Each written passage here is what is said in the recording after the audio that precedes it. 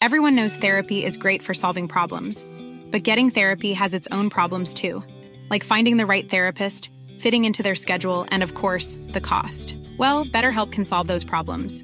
It's totally online and built around your schedule. It's surprisingly affordable too.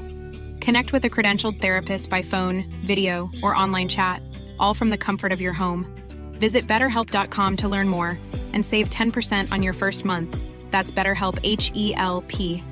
There's never been a faster or easier way to start your weight loss journey than with PlushCare. PlushCare accepts most insurance plans and gives you online access to board-certified physicians who can prescribe FDA-approved weight loss medications like Wegovy and Zepbound for those who qualify. Take charge of your health and speak with a board-certified physician about a weight loss plan that's right for you. Get started today at plushcare.com/weight loss. That's plushcare.com/weight loss. plushcare.com/weight loss.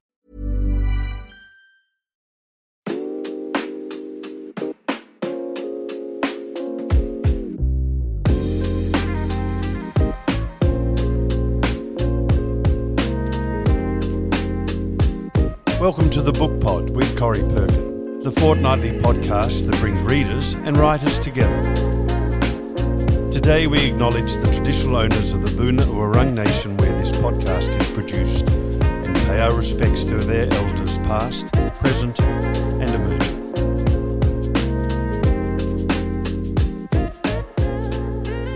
This month, the world celebrates International Women's Day, a celebration born at a time when women around the world were trying to force governments to give them the vote. The first Women's Day event was held in February 1909 in New York City, some 11 years before Congress ratified the 19th Amendment to legally guarantee American women the right to vote. The popularity of International Women's Day has waxed and waned over the past 100 years. Its messages of equality, inclusion, gender balance, safety for women, fairness for women, these all came to the fore once again during the feminist awakening of the late 60s and 70s. And in 2022, at a moment in history when the women of Ukraine and Russia are at war, the hashtag #MeToo movement continues to build, and the Australian federal government here at home grapples with the issues of sexism in the workplace safety, gender balance, sexual harassment and ridicule, discrimination, and violence against women. International Women's Day is once again a lightning rod for debate and a beacon of hope and what might be possible. And so in this important month for women and with an election looming in Australia, it is a great privilege to welcome to the Book Pod today our guest, Jess Hill. Jess is an award-winning investigative reporter and author and the winner of the 2020 Stella Prize for her very powerful book, See What You Made Me Do, Power, Control and Domestic Abuse. Hello, Jess. It's lovely to have you on board. Hello, Corrie. It's good to be here. Hey, Jess, another reason for us having you here today is because the latest quarterly essay, a series published by Black Ink and Schwartz Media, a series that we really love here on the Book Pod, you have the latest quarterly essay and it's titled The Reckoning, How #MeToo is Changing Australia. It's such an important read for anybody interested in tracking this global phenomenon and its impact on Australia over the past 4 or 5 years, and also its capacity to create legislative and economic and cultural change. Since you completed the essay at the end of last year, Jess, I wondered, so much has happened in Australia, even in the past few weeks. A lot of what has happened is good, and a lot of what's happened or indeed failed to happen is really bad. But I thought, can we start today on the positive with the recommendations of Sex Discrimination Commissioner Kate Jenkins via her report to federal Parliament about its toxic work culture? I just wondered what your thoughts are about this. We understand it is an incredibly thorough, compelling and a game changer report. Do you think it stands a chance of creating permanent change? Look, I think that there are reforms in that report and other reforms that, Brittany Higgins has really been at the forefront of championing that have already and will continue to change culture in Parliament. I remember speaking to Catherine Murphy from The Guardian, and she described the workplace in Parliament as something unlike anything else in Australia, and said, individual MPs, they run their offices like sun gods. There's no oversight over what happens inside those offices. They are the sort of last and final word.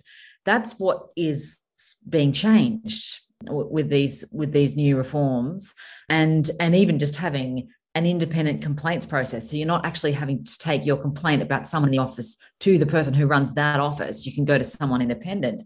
I mean, these all seem like no-brainers, and it's something the corporate world has been doing for decades, and obviously not perfectly, otherwise we wouldn't have the Respect at Work inquiry. But what Catherine was saying is that, and having been in Parliament House working there for decades, she said basically that already that has totally changed the paradigm in Parliament House. She's had MPs coming up to her and talking about how they run their offices and wondering if they do it right. Even just having that sense of inquiry or just a modicum of self-doubt is quite a lot of progress. But as always with reforms, what it comes down to as well is the actual, what repercussions are there for people who break the rules? What repercussions are there for people who are found to have sexually harassed? What kind of deterrent is there in place for MPs or ministers who don't respond adequately? And someone who really comes to mind for me is the Cabinet Minister, Simon Birmingham, who in his career in Parliament in the last few years particularly has actually been really willing to work with people and advocates to establish the sorts of reforms that would see massive changes to, for example, the university sector. In the quarterly essay, I talk about his office working closely with End Rape on Campus and other advocates, Fair Agenda, etc., to set up a university task force on sexual violence, basically to create some accountability mechanisms for universities investigating sexual assaults on campus or sexual harassment. And he was a very enthusiastic collaborator on that. And interestingly, when Turnbull was deposed as Prime Minister and Morrison was installed, his portfolio changed, and the man who inherited his portfolio as Education Minister was thoroughly uninterested in that, and it never got off the ground. And in fact, instead, they championed Bettina Arndt and her whole, look at whether the cancel culture was cancelling out freedom of speech at universities, and that became their priority. So Simon Birmingham on paper looks like someone who really advocates for victims and survivors of sexual assault. But then you go and read the testimony from Chelsea Potter, who was a staffer who alleges that she was assaulted by a fellow staffer. And his response to her was the same response that we've seen from so many people in power, but particularly those in Parliament, who have done the least possible to respond to the complainant until it becomes a media issue, and then sort of make out as though that complainant didn't say what they had said. All this kind of smoke and mirrors. And it comes back to what, Peter Van Onselen said on Insiders, much to fellow panelist Annabelle Crabb's shock and chagrin, which was, to paraphrase, essentially that he was so glad to see this outpouring of this reckoning with sexual assault, and that we were finally taking it seriously. But when it involves someone gosh, it's hard. And that's the crux of it. Gosh, when you know the person who is being alleged against, is it hard for you to actually do what's right? Do you revert back to protecting a mate and blocking out what the complainant is saying? Or is there some structure in place that, perhaps will actually remove that onus being on you in the first place and it going to someone independent, but where you actually there's a mechanism that you just go through so that those sorts of, individual concerns and emotions don't get in the way of complainants actually getting justice or being treated humanely. So I think what, all of that says about Parliament and what's happening there is that you need to get reforms bedded down into practice. That has to happen. Culture change is not adequate because cultures can change in every direction. You don't just achieve culture change and then wipe your hands and walk away. Reforms, obviously, things can be unwound, but it's a lot harder. So what Kate Jenkins is doing, I think, is we're going to look back in decades to come and see that she was one of the most crucial sex discrimination commissioners in Australia's history. She is like leaping on this moment. She knows it's a moment in time that has the potential for massive change. She knows if she doesn't jump on it, that it could just pass us all by. And she is jumping on it, and she's doing it with incredible smarts and dedication. And I have a lot of faith in her abilities to get the sorts of changes that we need. But we're coming up against, centuries, millennia of misogyny and victim blaming, and that's not just going to turn over overnight. Well, yet again, another very clever woman not playing the game of the men, but thinking a way around it, a more of a circular thing. Julia Banks, the former MP, in her book Power Play last year, I did an interview with her after that, Jess, and she was saying that although she welcomed the Kate Jennings inquiry or report into Respect at Work and what she was then Kate Jenkins was currently working on, she said that the Respect at Work inquiry had been languishing on the desk of former Attorney General Christian Porter and Scott Morrison's desk forever, which is, in fact, you refer to this as well, which is really appalling. What does it take? A big media story to get that report off the desk, and then they commission another report, which is kind of confusing. But as I understand from your essay, Kate was actually rather clever when all of this went dormant. She actually contacted and made contact with workplaces, either being able to see them or actually holding a host of webinars to talk people through that. And I think we all, you and Julia Banks and probably Kate as well, we all share this observation that's what's happening in corporate Australia, which is so now in line, particularly with the US and the UK as a result of #MeToo. What's happening in corporate Australia is so advanced of our own federal parliament. It's bizarre. Well, it is bizarre in one way, but when you think about what's happened since Me Too, corporates are heavily incentivized to deal with this properly, financially incentivized. I'm not sure how this works in Australia, but certainly in the States, there's what's known as the Weinstein Clause in merger agreements now, which I mentioned briefly in the essay, which essentially when two companies are looking to merge, what the company who's taking over is looking at is like, do you have any allegations of sexual harassment on the books? Because the financial penalty now for that is much higher. And the reputational penalty, remembering, after what happened with Weinstein, his parent, I can't remember exactly, but whether his parent company went bankrupt, but there was a massive financial penalty to his company. And so that's what corporates in America know now, is that you actually can't just sweep this under the carpet anymore, because it will come back and bite you in the ass. So what you're saying is that their intentions are not always entirely prompted by some sort of altruistic goal to make the world a better place. Of course not. That's not to say that there aren't fantastic people working inside these corporates who do have really good intentions and work really hard to get their co-workers across the line. I speak to corporations semi-regularly, and I have a lot of contact with the people who champion this inside those companies, and they absolutely mean what they say. The fact that they're getting the funding to do that is because the risk calculation has changed, and Me Too has changed that risk calculation. Now, for Morrison, as far as he could see last year, the risk calculation for him was hard to really measure, because actually, it's unprecedented at a federal level for women's issues to be a vote changer in a significant way, in a way that might change the outcome of an election. Do you think this will be this moment in time? I think that it's impossible to draw a straight line between the failure of leadership on what happened last year, particularly, and to the changing of a vote. But what we see is like a totally different landscape, like a massive surge of female independence. Now, it may not be that many of those independents end up getting elected. But, I heard recently an analyst commenting on what it's like to fight an election. And in those seats where the independents have quite strong support, the government is having to fight both Labor and the independents. So you're fighting on two fronts, not just one.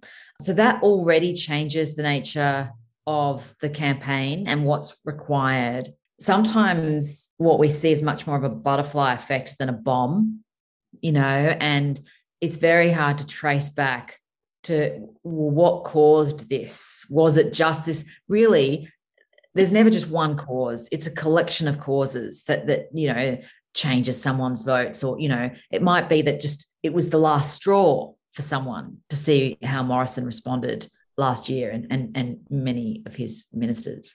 But I think that, it's worth remembering that when the Brittany Higgins allegations, the Christian Porter allegations, the March for Justice was all at its height in February and March, polling, and it was voter polling that in these age groups was a smaller sample.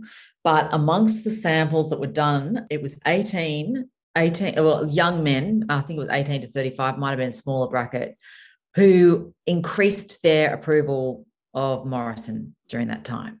So, and the male vote generally did not budge. The female vote did, but it rebounded. And it wasn't until, the vaccination issue became a huge problem that the female vote tanked again. So I think if I were Morrison and I was just purely transactional, as he himself has described himself as, I would be looking at does this matter to the electorate above and beyond, their taxes and their negative gearing? And until recently, I might have thought no. But clearly there's been some kind of internal polling that has changed his mind, because they were quite quick to jump on Kate Jenkins' report as very marked difference to how they responded to Respect at Work, which they did just want to bury, this landmark report that was commissioned by a coalition government, let's remember, not something they inherited from Labor or anything like that. So they jumped on it. They very quickly arranged one of the optics recommendations of the report, which was to apologise to people who've been harmed inside Parliament. They did that the day before Grace Tame and Brittany Higgins addressed the National Press Club. And in classic sort of Morrison form, managed to make what was supposed to again be like a sign to the electorate that we're listening, managed to turn that into a PR disaster by not putting any thought into actually inviting the people they were apologising to into the Parliament. And but of course, this is sort of the whole problem of it, isn't it? Because he doesn't get it personally on an empathetic level. He doesn't have the capacity to lead, to brief, to organise his own. He's a marketing expert, allegedly. That was his previous profession. He should be able to carry this off. And yet each time he moves into the sphere of women and all of the issues that the #MeToo movement raises, he stumbles. I loved that quote that you have in your essay, Jess, of Catherine Murphy. You mentioned her before, who we just love. I am such a fan of The Guardian's political editor. And she says to you, "Let me share a basic insight about the Morrison government you might find useful. This Prime Minister speaks almost exclusively to one cohort of voters, men at risk of voting Labor." So it's not really about women at all. Oh, 100%. I mean, that's the thing. And I think it's really important for us when we're considering these issues to try to put ourselves in the shoes of the people we're trying to understand, and instead of sort of going through all the, shoulds, like he should care or he should pay attention or he should be a better leader, just look at who he is and what he does and what he values. The fact is with Morrison, if we're looking at leadership, like the consistent criticism of his prime ministership is that he hasn't been a good leader in virtually any area. So it's not like he's been, a fantastic prime minister on all the major issues, but women he just doesn't understand. He was a terrible leader during the bushfires. He had, major issues during COVID. Basically, the vision of, or the image of this prime minister to many in the electorate is that this is a man who doesn't show up.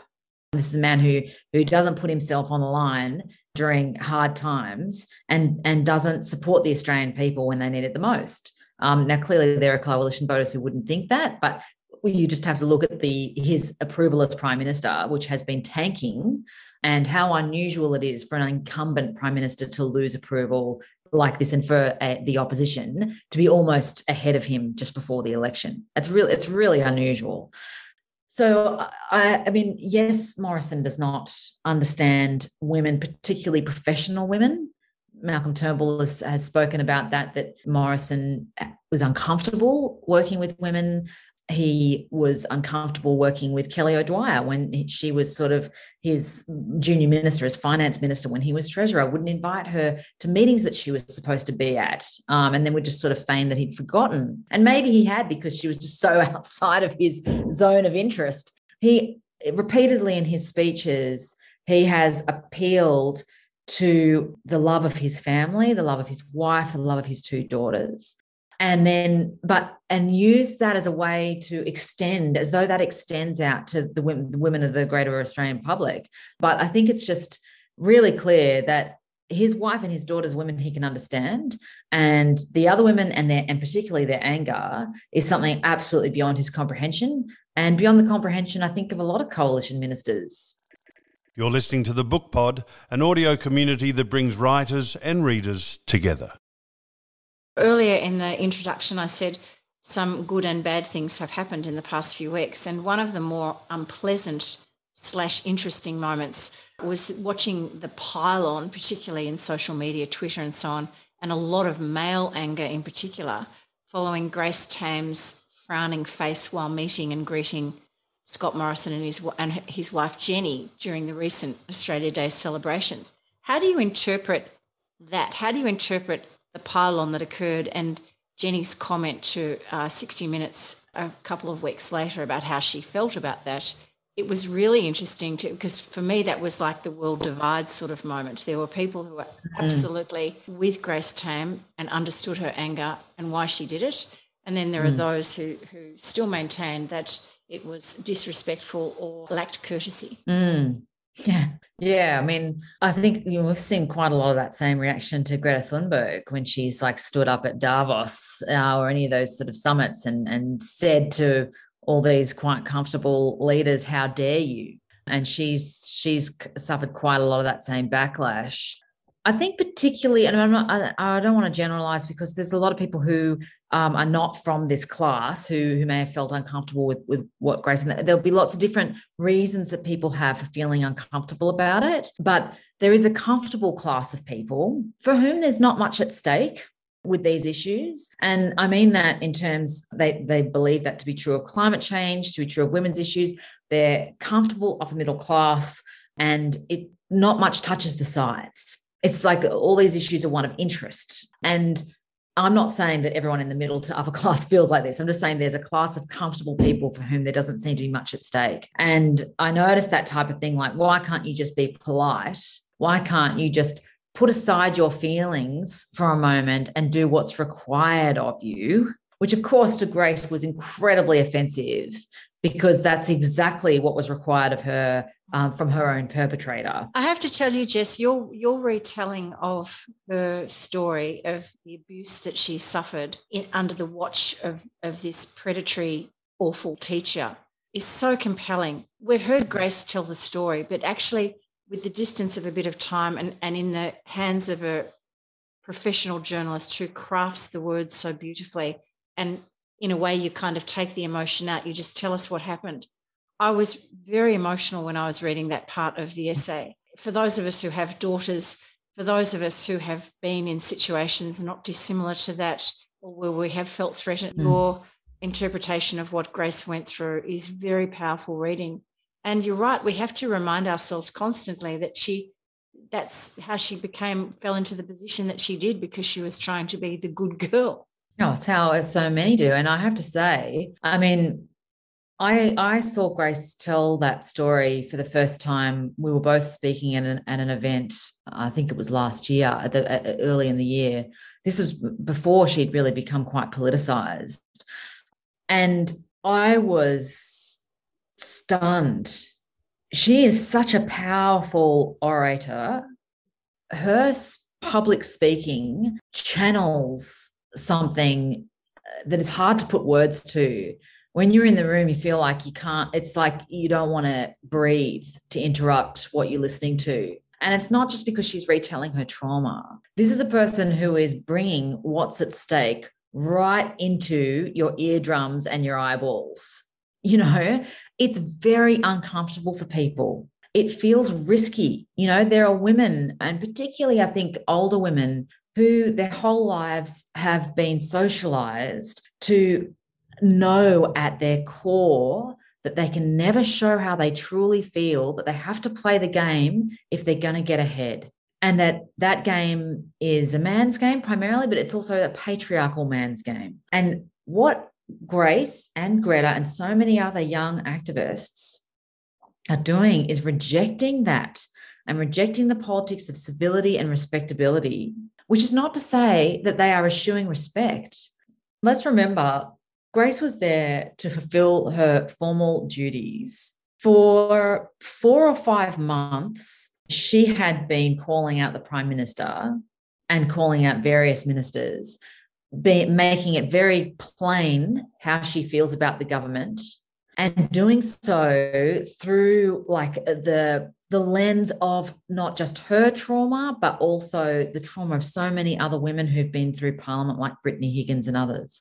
The idea that she would go to the lodge and smile and make nice, well, that would just be hypocritical, right? And do you know what? Grace would have been called out for hypocrisy if she'd done that. So I think Grace was actually in a no-win situation there. She is someone who absolutely wears how she is feeling on her sleeve. And what a relief to see that. But also she turned up because she respects the office of the Australian of the Year. She worked hard on the organisation's behalf, and she was genuinely honoured to have been awarded it, stunned, and she was upholding all of its values. Yeah, and this idea that she's like visiting the house of the Prime Minister, for goodness sake, it's the lodge. It's not their personal home. No, it's a taxpayer run, exactly right. Just the coverage over the past 12 months of Grace Tame and Brittany Higgins, individual experiences, but they have this sort of connected mission now of creating a safer and fairer environments for women. And they have really prompted us as a community to take note and think about these issues and the issues that you raise in your essay.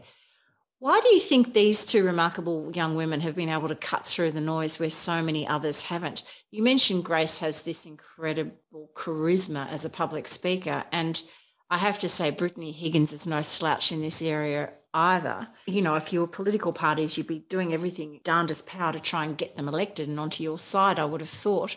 But why have they been able to cut through and others have had a bit more of a tough time? Well, the Australian of the Year position conveys a lot of power. That invests the individual with a lot of power to begin with. You know, Rosie Batty set, I think, a new standard for being Australian of the Year in 2015. She spoke hundreds of times that year. And it can backfire for you, though. Adam Goodes, for example. Oh, 100%. And it's not to say that it hasn't backfired for Grace. She's achieved enormous things, particularly in getting people to recognise how grooming affects children and not just the incident of violence or abuse. But she has also been in the emergency room for post-traumatic stress and for being, you know, triggered into traumatic states. And as she said to me, and I think I printed this in the essay, you know, she's constantly on the edge of a shame state.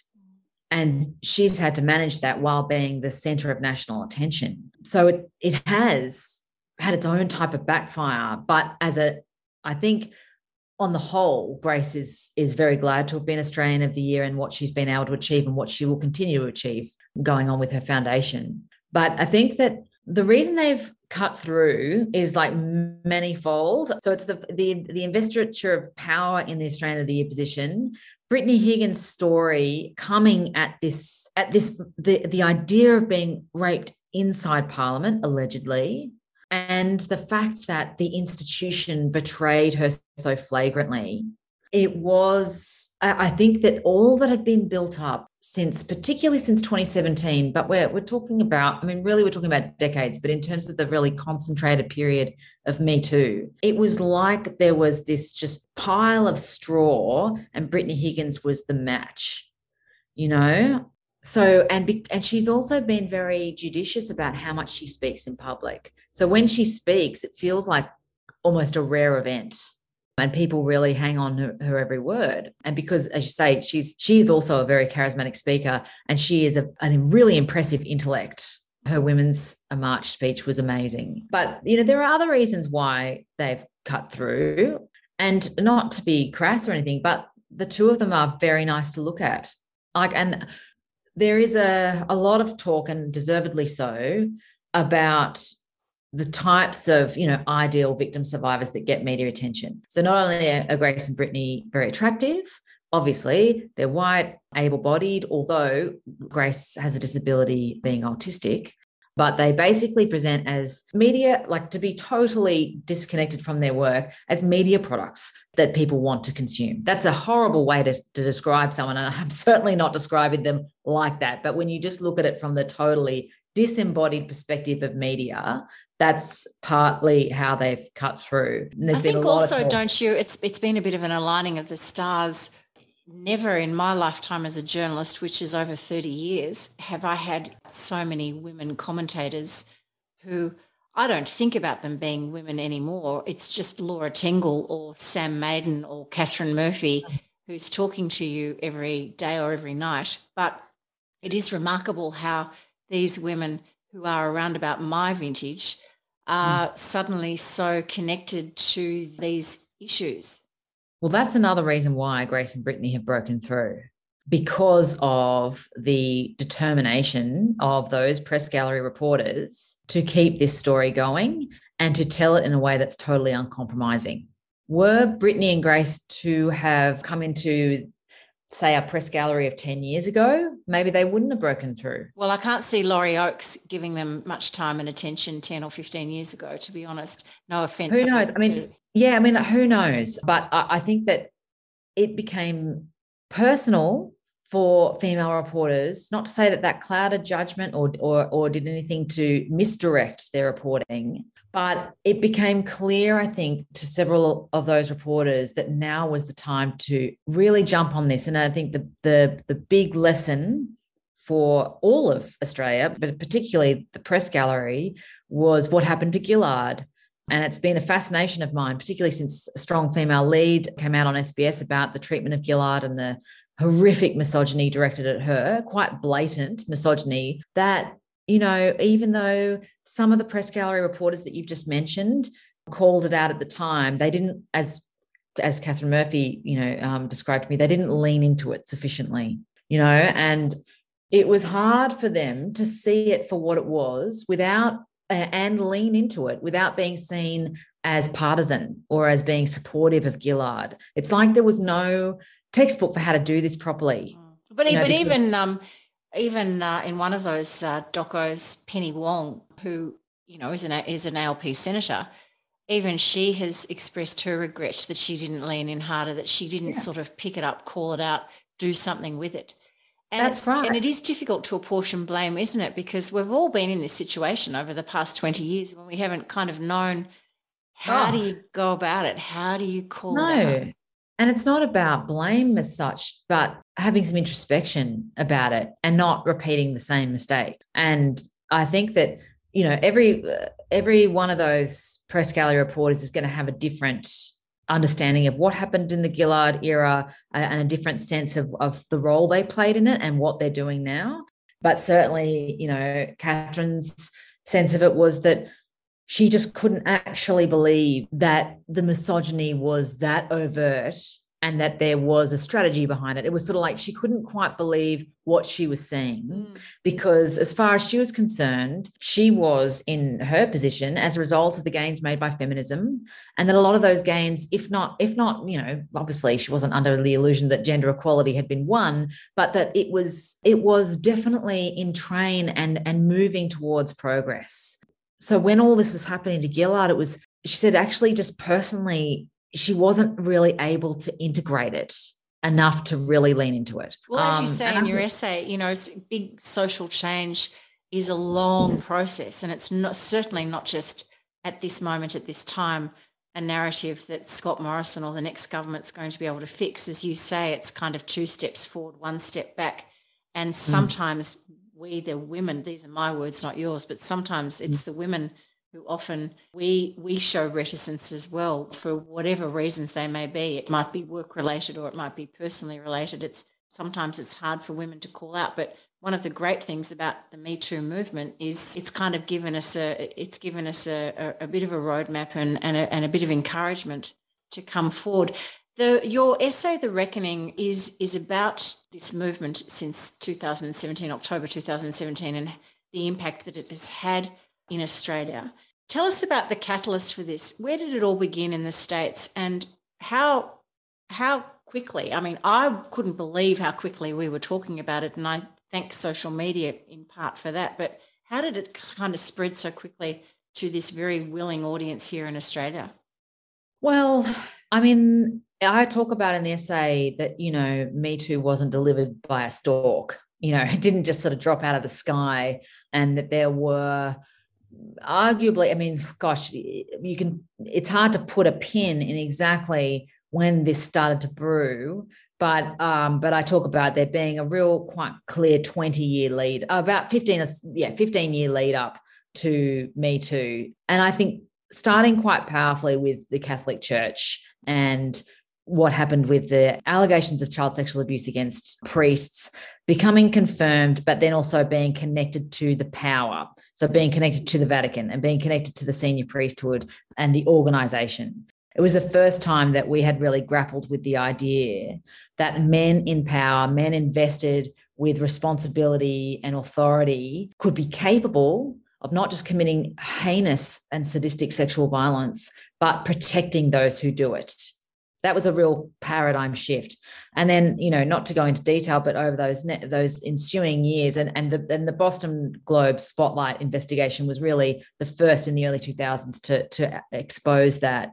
And then as time went on and we started to get especially Jimmy Savile, very, much loved celebrity with just, every possible powerful connection you could imagine, having sexually abused and raped hundreds of people, including, hospital patients, the most vile and horrific career of abuse you could possibly imagine, again, protected by various institutions. It was like the ground was being readied for us to believe victims when they come forward and say, this powerful person abused me.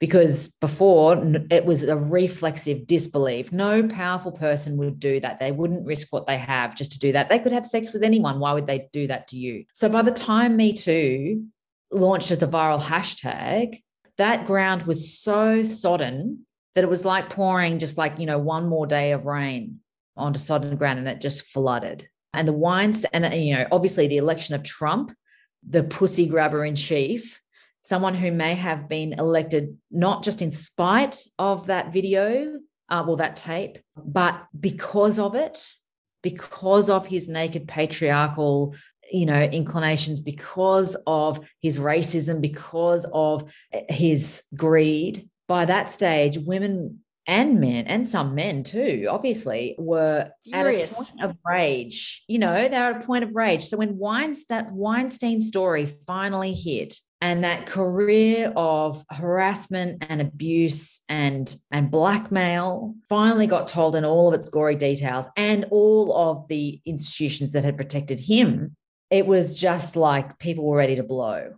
And so when Alyssa Milano posted that tweet, which was, basically some friend had suggested that if all the women who'd been sexually harassed or assaulted wrote Me Too as a status, we could give people a sense of the magnitude of the problem. And if you've been sexually harassed or assaulted, write Me Too as a reply to this tweet. It went bananas. And it was the beginning of a massive social outpouring. Now, pretty quickly on the heels of that, you have Tarana Burke in New York waking up to seeing the tagline that she has been using for 10 years by that point as a grassroots organizer against sexual violence with particular focus on young girls of color.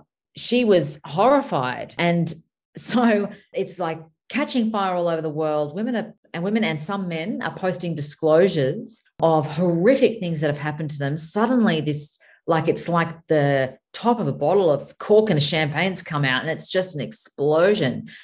Tarana Burke's sitting there going, this is a disaster. You can't have all these people just making these disclosures online. It's so unsafe. What's going to happen to them? And what's going to happen to my movement? There was a coming together, fortunately, much to Tarana Burke's great credit. She was able to sort of rein it back in, associate the Milano Weinstein version of Me Too that had taken off back to her original grassroots campaign. Milano acknowledged that, there was, and slowly, and in fits and starts, the media has acknowledged Tarana Burke as the original founder of Me Too. But the thing is, Tarana Burke founded a very different type of Me Too than the Me Too that went viral online. And in fact, the Me Too that went viral online and what happened as a result of that, and the kind of the rage that was stirred up even further by that hashtag, and the sense of, wanting retribution and wanting to out individuals, is actually quite contrary to how Tarana Burke sees advocacy working. But in a strange way, her Me Too campaign was little known before 2017, except in the communities that she organised in. It is now of world renown, and it gives the Me Too hashtag movement a soul, and it lands it and grounds it in advocacy and expertise instead of it just being a Hollywood thing, something that started in Hollywood.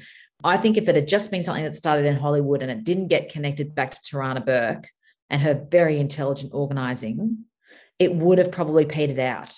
So these are the sorts of kind of happy accidents, in a way, that change the world. And then here in Australia, there've been all these kind of dot connectors. You have some really lovely conversations in the book with Shana Bremner, founder of End Rape on Campus Australia, talking about that closed environment of universities. And I think she says to universities are very much run by networks of old boys. And certainly this takes me back to the 1990s when Helen Garner's The First Stone appeared on our bookshelves. It was a remarkable book in so many ways, and, putting Helen's own views about what was happening at Ormond College to one side, it reminded us that even universities where we send our young kids are not necessarily safe places. And then, of course, what's come out at high court level with Dyson Hayden, and then, of course, you mentioned entertainment and the judiciary are two areas in Australia where it's been kind of absolutely ripe, this power. It does make you wonder whether there's a particular personality that's drawn to the law or acting or showbiz that kind of creates this power thing in the head. And I'd throw in there also federal parliament. But it is it's one. Yeah, it is just so interesting to see, how it's kind of morphed here and become such an important movement here in Australia, bringing in all the different strands of organisations and different people. I wonder, can you see change? Can you see that we're taking steps in the right direction? Yeah, I can.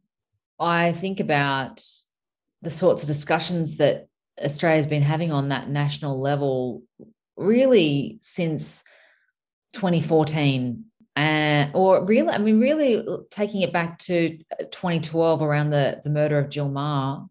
I think it's been about a decade of us having a constant and deepening conversation about power, about violence, about how power corrupts and how the perpetrators are protected, but also about the nature of what it is to be a victim survivor, to go through that experience, what it creates in the aftermath, and investing a lot more power and expertise in victim survivors, which has particularly happened since Rosie Batty and since Chanel Miller, who was otherwise known as, I think her name was Emily Doe when she was, or the Stanford rape victim. That was until she came out and put her actual name to her experience. These were women who had such power of articulation and such a clear understanding of how systems work and how systems suppress the voices of victim survivors, and such a powerful way of delivering it that they held the attention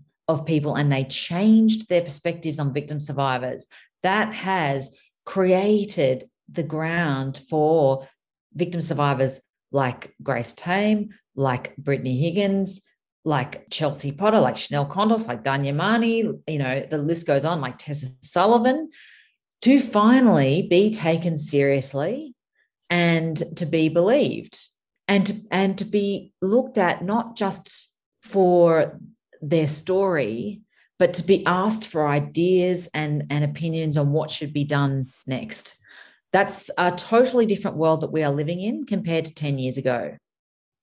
And also, Jess, can I just say too, a book such as yours, See What You Made Me Do, which came out in 2020, and as I said earlier, won the very prestigious Stella Prize, and a worthy winner too. You made yourself, of course, very accessible, and thank you for that, to all sorts of different organisations. You were speaking, you were being interviewed about it. The Stella Prize is a wonderful opportunity to shine a light on Australian women writers, and we thank them so much for that.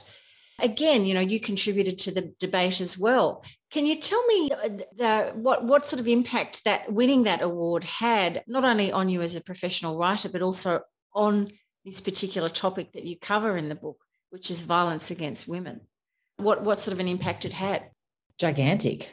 It certainly turned my book from one that would have possibly continued to attract interest from various people who are already interested in this subject to something that was of national interest. It relaunched it. I mean, I got mainstream reviews in places that had never reviewed the book when it first came out.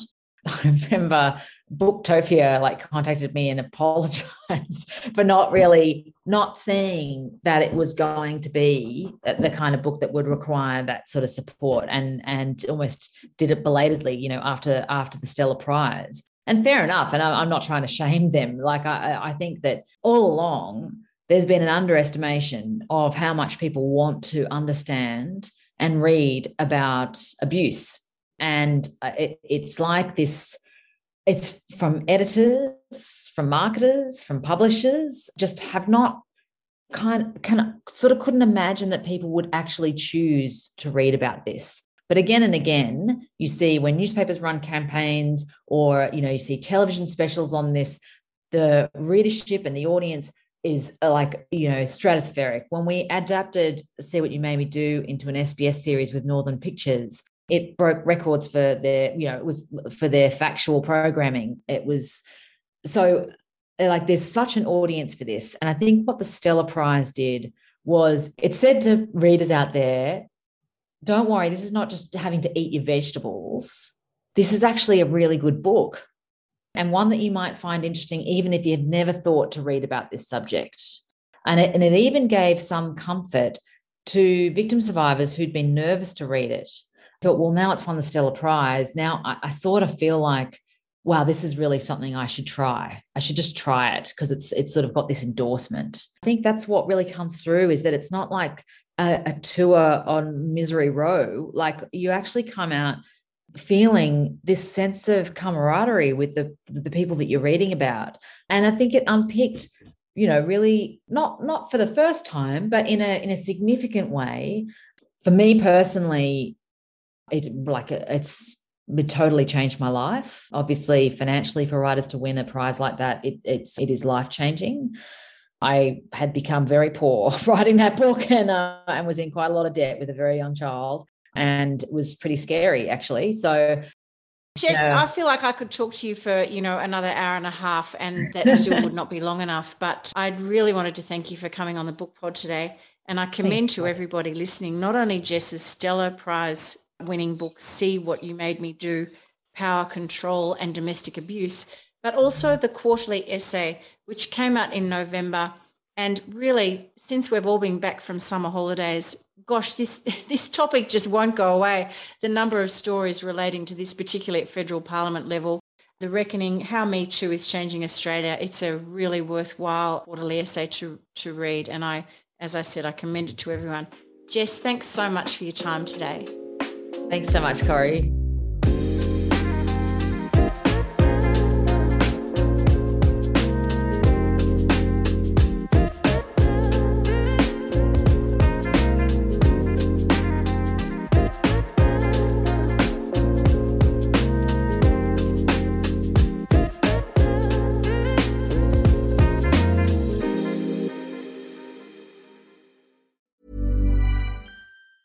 Planning for your next trip?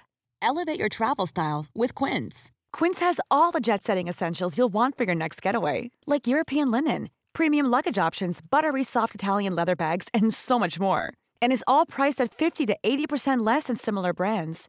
Plus, Quince only works with factories that use safe and ethical manufacturing practices.